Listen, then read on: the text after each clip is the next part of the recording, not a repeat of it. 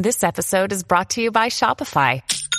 Forget the frustration of picking commerce platforms when you switch your business to Shopify, the global commerce platform that supercharges your selling wherever you sell. With Shopify, you'll harness the same intuitive features, trusted apps, and powerful analytics used by the world's leading brands. Sign up today for your $1 per month trial period at shopify.com/tech, all lowercase. That's shopify.com/tech. Hey everybody, it's Lon Seidman. It's time once again for your weekly wrap-up, and we've got a whole bunch of topics to talk about this week. You can see what some of them are here on screen. We've got a video index down in the description to jump to what you want to watch faster, so let's get to it.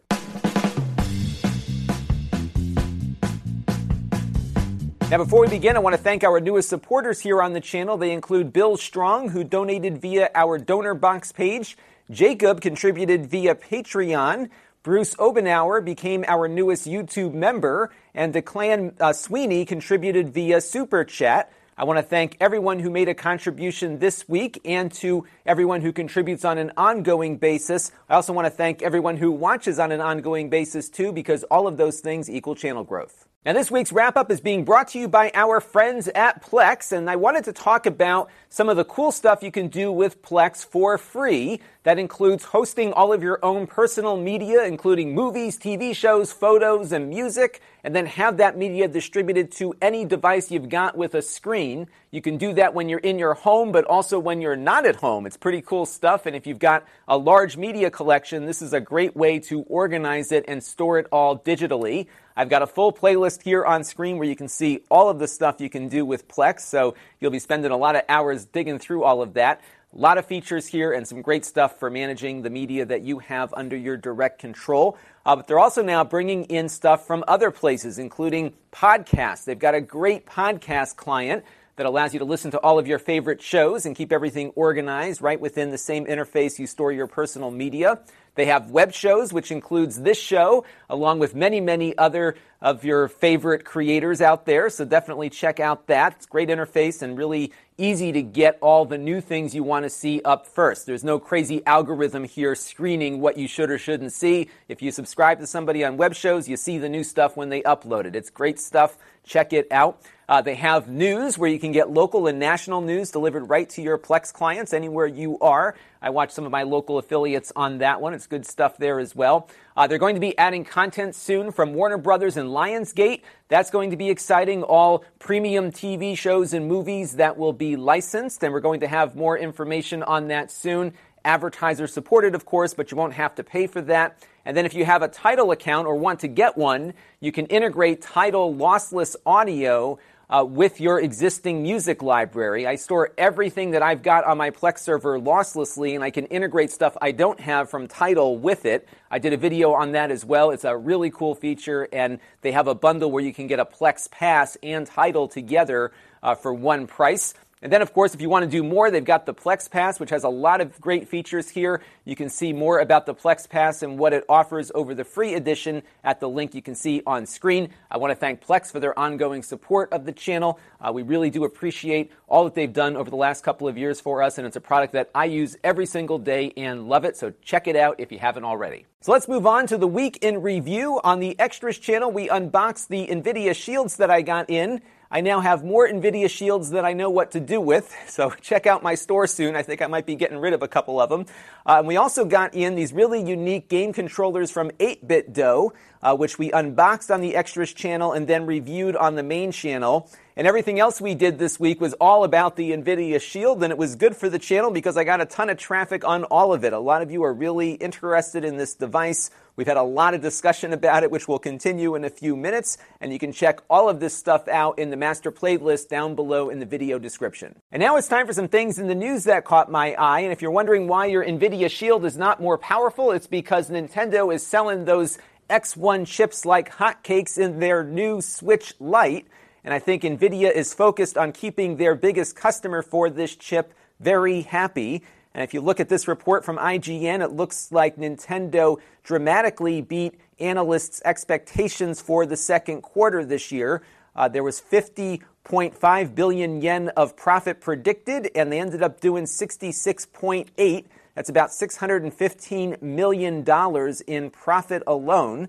They generated about 271.9 billion yen in overall sales, and it looks like a lot of that is being driven by the Switch Lite, which has the same chip, of course, as our NVIDIA Shields do. So as I stated during my Pro Shield review, I think what's going to happen here is that when Nintendo announces some new hardware that's more powerful, we'll see whatever chip they use likely be in the next Shield. But I would guess NVIDIA's priority here is helping Nintendo reach their goals because this thing is selling a lot better than the Shield ever will. So hopefully they'll keep the line going when that new chip comes out, but this is likely why we are also disappointed with the performance on the new Shield. Now, a few months ago, we were talking about how Comcast was going to offer a cord cutters plan for a pretty reasonable price. I think the box they were going to offer was like $5 a month. TechDirt here says one of the boxes being offered was going to be free, but also, as the TechDirt article indicates here, they're going to actually be charging people about $13 a month in added fees because you have to rent the Comcast Xfi gateway in order to get this cheap or free box to even work. So once again, read the fine print when doing business with Comcast. There's always something they're going to try to get you on, and once again, they have succeeded in doing so. And Comcast is also up to no good when it comes to encrypted DNS. They are fighting Google's plan to integrate encrypted DNS queries into the Chrome browser.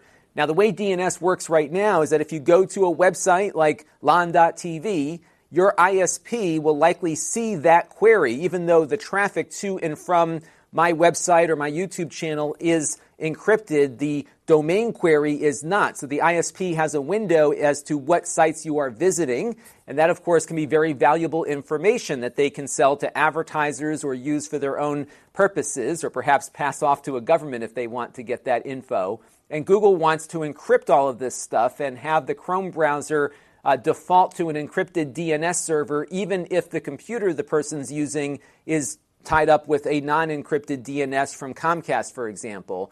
Comcast is fighting this, saying that Google is just wanting to do this so they can get control over every website that every person on the Chrome browser is visiting. And I would agree with their assessment if not for the fact that Google is not going to just have their DNS server be the only one you can use. They're picking a number of other trusted DNS providers that will provide encrypted DNS servers for whatever they are cooking up right now in the Chrome browser.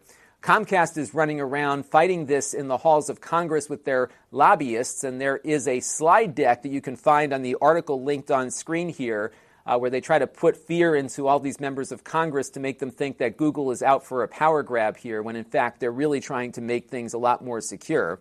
Now, in the course of fighting this, the article also talks about the fact that Comcast is making a privacy pledge to its users to say that they are not going to be using that DNS data to market things to you or steal your privacy.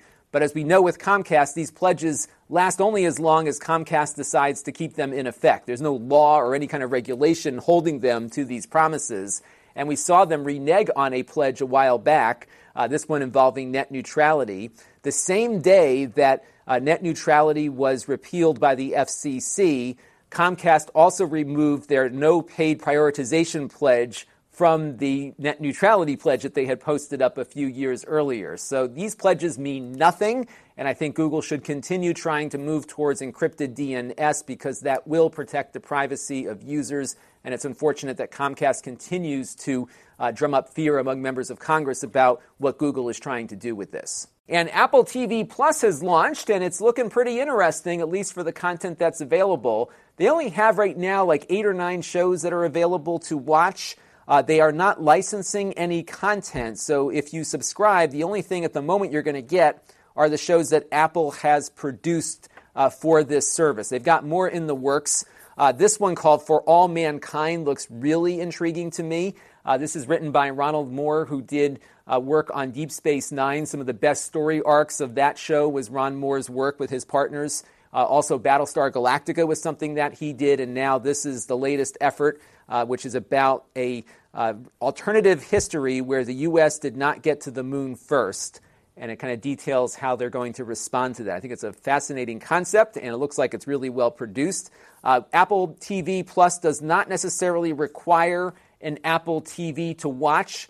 It will work on an Amazon Fire TV. It runs on some of the Sony smart TVs along with Samsung and LG, but it's only more recent versions of those TV sets. And this is one of the things that drives me crazy about this new subscription world we're in, is that we've got a video format here that could easily play on any device there is, but all these stupid licensing deals get worked out, and you often get shut out on some devices and television sets. So as a result, if I want to watch this on my bedroom TV where I've got an NVIDIA Shield connected, I've got to plug in the Fire TV just to watch this, or plug in the Apple TV, I guess. And then on my LG set, which is only 2 years old, it's not getting the client for this because LG just ignores their existing customers. They only really focus on the brand new televisions.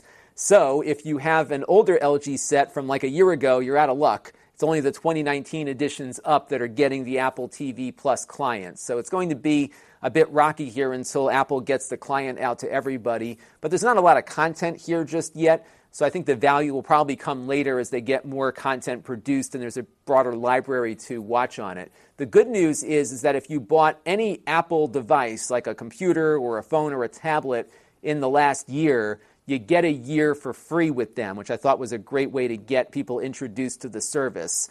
But what will happen is the second that year ends, they're going to start charging you the $5 a month that they will charge for subscription fees rolling forward. So you may want to put a little reminder in your task list from a year from now to turn it off if you don't want to keep paying for it. But I'm going to enjoy the year that I have. Looks like there's some good content here, and I'm eager to check it out. And what's really nice about Apple TV Plus is that it looks like most of the shows that they've released so far support Dolby Vision at 4K along with Dolby Atmos. So it's good to see them supporting all of these latest formats. And of course, this is also a showcase of Apple's Apple TV device, which of course supports all of those formats as well. So it should look great on my obsolete OLED TV upstairs. And on a related note, you can now get G-Sync on your LG OLED TVs, but again, only the current 2019 editions. So if you do have your PC hooked up to your television, definitely check out this article from NVIDIA because you will definitely want to enable this for the best performance. But again, I'm just so ticked off that all of these firmware updates and features only get to the latest TVs, and then you're kind of stuck with whatever you got when you bought it. And I know it's difficult to maintain so many different versions of a television, but LG really needs to do better here for customers. I'm sure there's probably some updated hardware in that TV that mine doesn't have, but I should be able to get Apple TV Plus, don't you think? Let me know what you think down in the comments below. And as one streaming service begins, another one is coming to an end. Sony announced the PlayStation Vue service will be shutting down on January 30th, just about 2 months away or so. And this is a service that replaces your cable TV subscription. So you spend like $30 or $40 a month and you get a couple of cable networks and I think some of your local channels as well. The problem with these services is that they are not less expensive than what you might get from cable, or if they are, they're just slightly less expensive.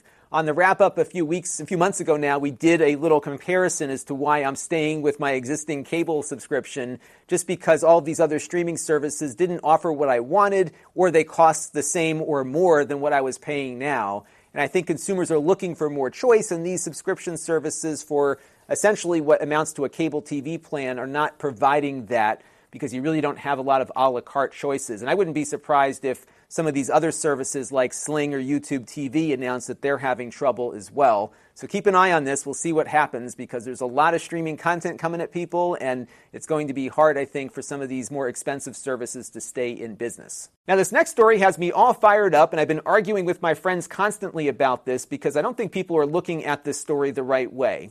And I want to begin by letting you know that I'm a big proponent of digital media, obviously, because this is what I do for a living. And I see things that are happening in Congress and in the public discussion that threaten this business model. And I always like to bring these things up to give people some different perspectives as to where media is going. If we look on the macro level, I think the rise of digital media and all these platforms has brought far more good to the world than bad. Yes, some bad things have happened, but a lot of good things have happened, namely the ability for small independent voices to get an audience. Never before in human history has it been possible to have a single individual get their thoughts out to the world in a way that didn't require power, money, or both. And I think that's a really important thing to keep in the back of everyone's minds when you hear all this negativity floating around about YouTube and Facebook and all these other platforms that are out there. It's an amazing time to be alive. It's a great time for freedom. Even though it doesn't always feel like we're in a free world right now, the fact is there's far more voices being expressed now than ever before, and that's a good thing. Digital media is more efficient. It's providing a means of making a living for millions of people around the world. This is going to be the future, whether you like it or not. Yet, the incumbent media is very concerned about the rise of digital because it's beginning to really eat into their market, into the money that they earn from advertising and other things that they do. And there's going to be a lot of effort to drum up a lot of fear about what digital media is and isn't. Because these folks are losing money every day, especially when elections come around. And there was a big hearing on Capitol Hill where Mark Zuckerberg was grilled by AOC and many others in regards to the fact that Facebook has said they're not going to screen candidate ads for truthfulness before they get posted.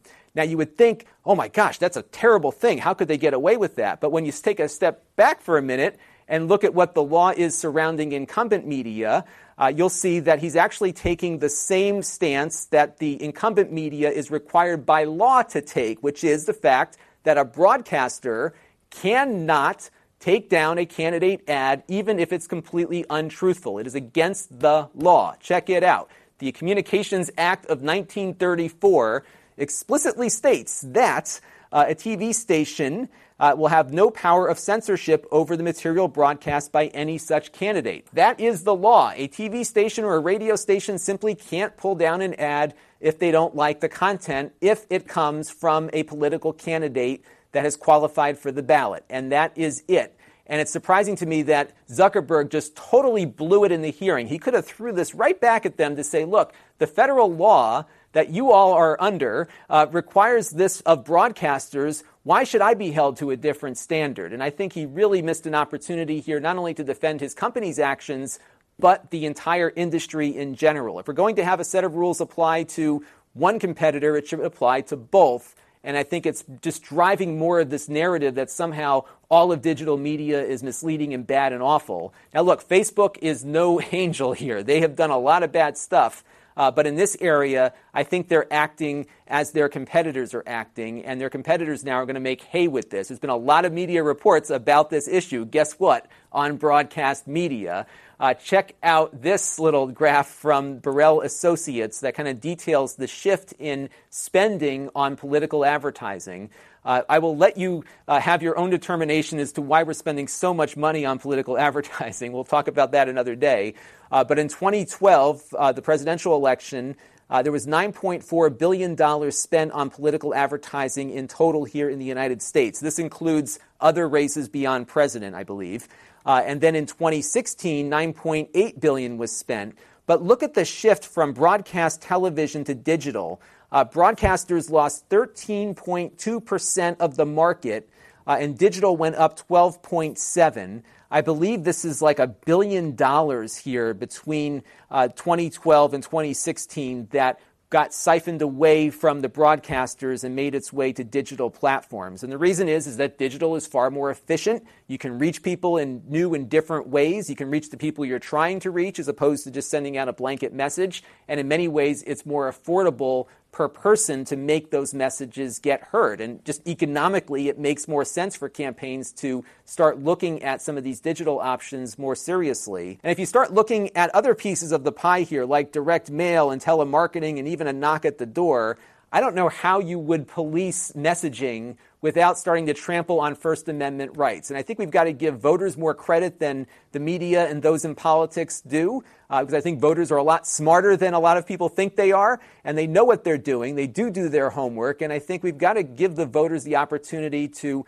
make some judgments for themselves, and that is my biggest concern here. But the reality is here at the end of the day, there is no other political medium that has a truth police assigned to it, and I think it's wrong to just focus on the digital component here when we have a bigger pie here that is not under that rule at all, and in fact, in one area is completely banned by law from looking at political ads for truthfulness. And they think that politicians should be telling the truth. They often don't, and that's just the reality, and it's up to voters to make the determination.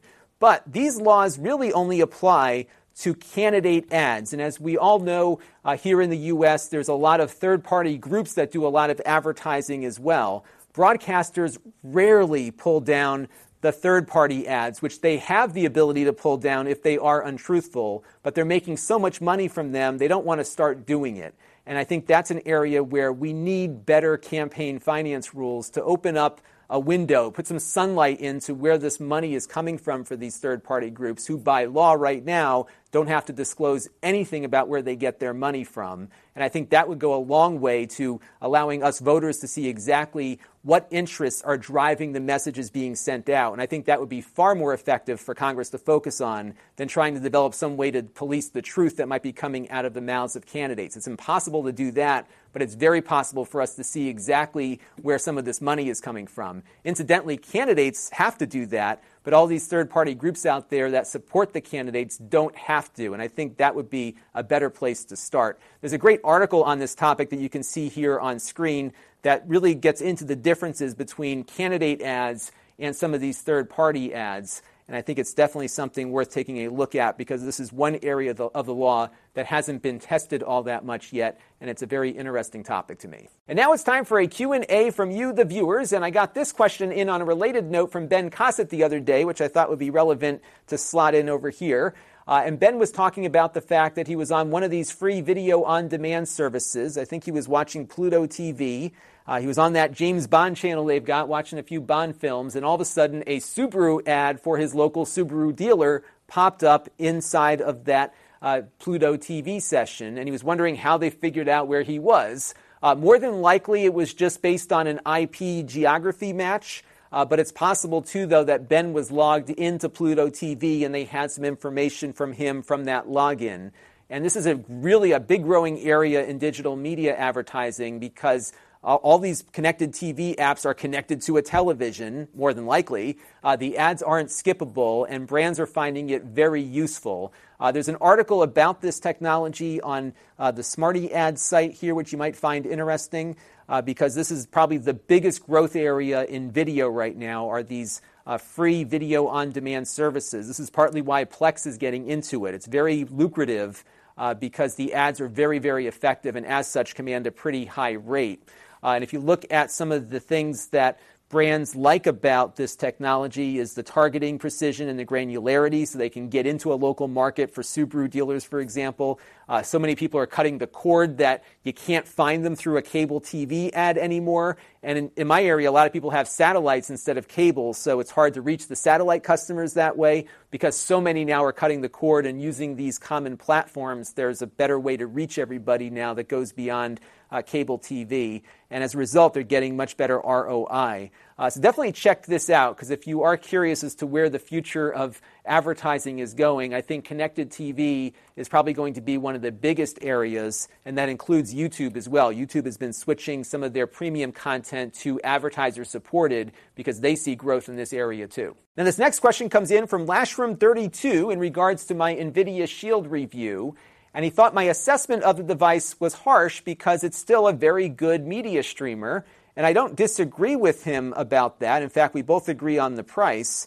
But he's saying, look, you can't blame them for not upgrading the hardware when it's unnecessary. And I'll give him that, except the fact that NVIDIA sold this as a device that was running faster. Check it out on their website. The very first item, 25% faster than the previous generation. It isn't. We tested everything we could test to measure whether or not this thing is indeed 25% faster than the old one, and I couldn't find anything that would show me that this device is running faster than the prior version. And a lot of people, some of them wrote into the channel, sold their old Shields or bought this new one because of this claim, which is completely unfounded. And it's very much unlike NVIDIA, especially with the Shield line, to do something like this, knowing that the audience for this product are enthusiasts who are going to call them out on stuff when they're full of it. And in this instance, this is really bad marketing because the device really isn't, at least as far as I can see, any faster than the prior one. Does it make it a bad product? No. But if you're going to sell something as being 25% faster,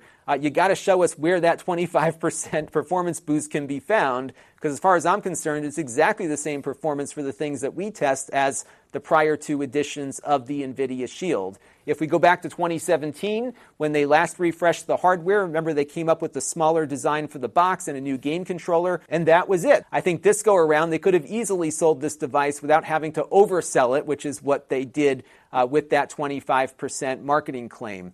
Now, what I'd love to hear from you this week is to whether or not you found the missing 25%. I'm really eager to probably do a video on that because I think it's important that if NVIDIA is communicating this out to people and we miss something, it would be good to be able to show an area that you can demonstrate and measure that this thing really is faster than the old one. I don't want to harp on this, but if I did miss something, it's important to point it out. So let me know down in the comments below. I still think it's a great product. I have no issues with it. I'm going to continue using it every day. It's likely going to be one of the products of the decade when I do that video later on this month or next. So it's a good thing, but it's just not delivering what they promised it would insofar as performance is concerned. And Travis Rhodes wanted to know about another new feature of the NVIDIA Shield, which is its remote control. Does it work on the old Shield? Well, I booted up my 2015 Shield the other day, and sure enough, the controller connected up to it very quickly. In fact, I didn't have to go through a menu or anything. I just held down the button here. My Shield picked it up, and it started working just fine. So this will work with the old Shield. All the features of the controller work, including the voice commands and the Netflix button. So I think if you are able to buy this remote separately, it should work just fine with the old hardware, just as it does with the new hardware. So hopefully they will offer this because a lot of you like this controller quite a bit, and a few of you don't like it at all, but there's going to be some choices out there for you at least, and that is a good thing. Now, my pick of the week this week is a game that we featured in our 8BitDo controller review, which is called Xenocrisis. This is a twin-stick shooter, kind of inspired by Smash TV, that looks really neat and plays really neat, too. We were playing this on my Nintendo Switch, but it's also available on the PC. And what you do here is you collect these dog tags, which makes your little character there stronger as you play on through the game. So it's got a little bit of an RPG element to it, I guess, where you can strengthen your character with experience, essentially, and some other cool control features, too. Just a really well-executed twin-stick shooter. And what's really cool about this is that they're also going to be releasing a version for classic game consoles, namely the Sega Mega Drive and Genesis, along with the Neo Geo as well. On the Genesis side, they're going to offer a ROM that you can download for what looks like £15 there, so not all that pricey, or you can get the full-on game with a cartridge and a box and a manual. John Hancock did a video on what you get from this project. And what I really like about this game and a few others that I've been seeing lately is that they are designing these retro-inspired games with the same constraints you would have if you were developing on the original console. And you're getting a lot of creativity as a result of those limitations, which has been fun to watch with this game and a few others. So hopefully this is going to be more of a trend that we see moving forward to really take some things that we're very familiar with as far as hardware is concerned and add some of the new modern gameplay touches that we've come to love in the current generation of consoles. Really fun game. It's called Xenocrisis. So this week on the channel, we've got a couple of things to check out, including another refreshed product with another performance boost claim, which we'll put to the test, the Fire HD 10 from Amazon. I already shot the video. It's going up probably Tuesday or Wednesday, so be on the lookout for that. This was a great value last year. We'll see if that value continues this year. So that'll be a fun one. We also have the Roku Ultra in, and I thought I would do an update on where Roku is at in 2019. These are very popular streaming products. They are the market leader still, and this is the latest of their high-end devices. I think the price on this one is only about $80 or $100, so not all that pricey, and we'll see how it does compared to prior years. I think Apple TV Plus is supported on Roku as well. And then we're going to probably do my video on advertiser-supported video on demand. And a lot of people often read this as AVOID, but this is the official industry acronym. And I thought I would look at what you can get on low-cost streaming devices for nothing, namely the Amazon Fire TV and the Roku. So hopefully we'll get to that this week. I actually did all the research for it already. Just a matter of finding the right time to shoot it and upload it. There's so much stuff coming out right now as we get into the holidays that I want to prioritize, but this is definitely on the docket, so be on the lookout for that. Now, if you want to support the channel, you can. You can go to lon.tv/support and make a monthly or a one-time contribution to the channel. We also are now supporting the YouTube membership program, so you can join up there if you want, and you'll get a nice loyalty badge next to your name as you comment on stuff or chat with me. So that's another thing you can do to help the channel. We have our ongoing relationship with Plex, where if you sign up for that free Plex account I talked about a little bit earlier, we get a small commission. We get a larger commission if you gift a Plex pass to somebody else or buy one for yourself. So you can check out those links there.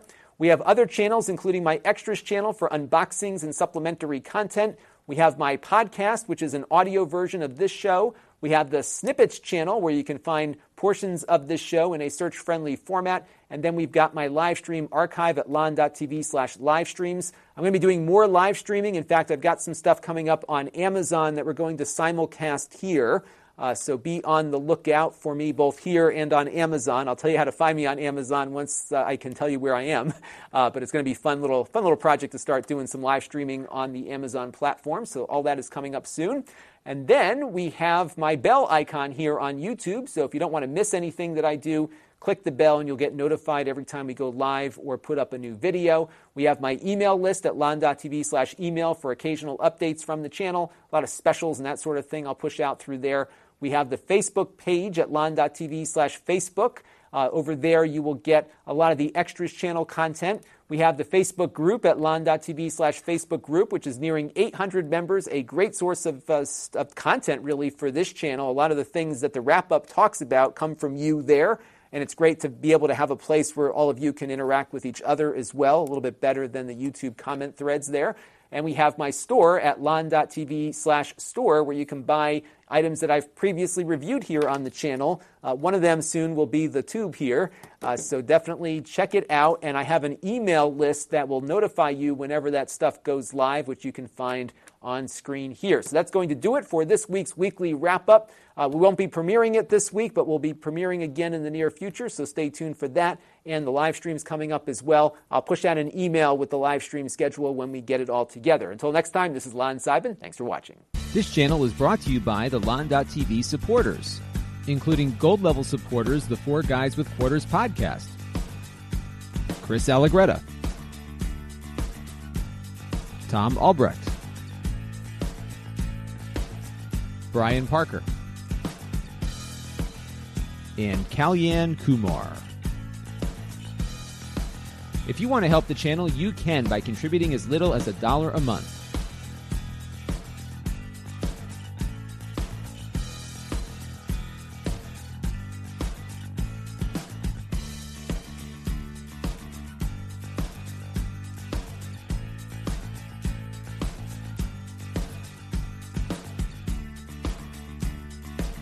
Head over to lon.tv/support to learn more.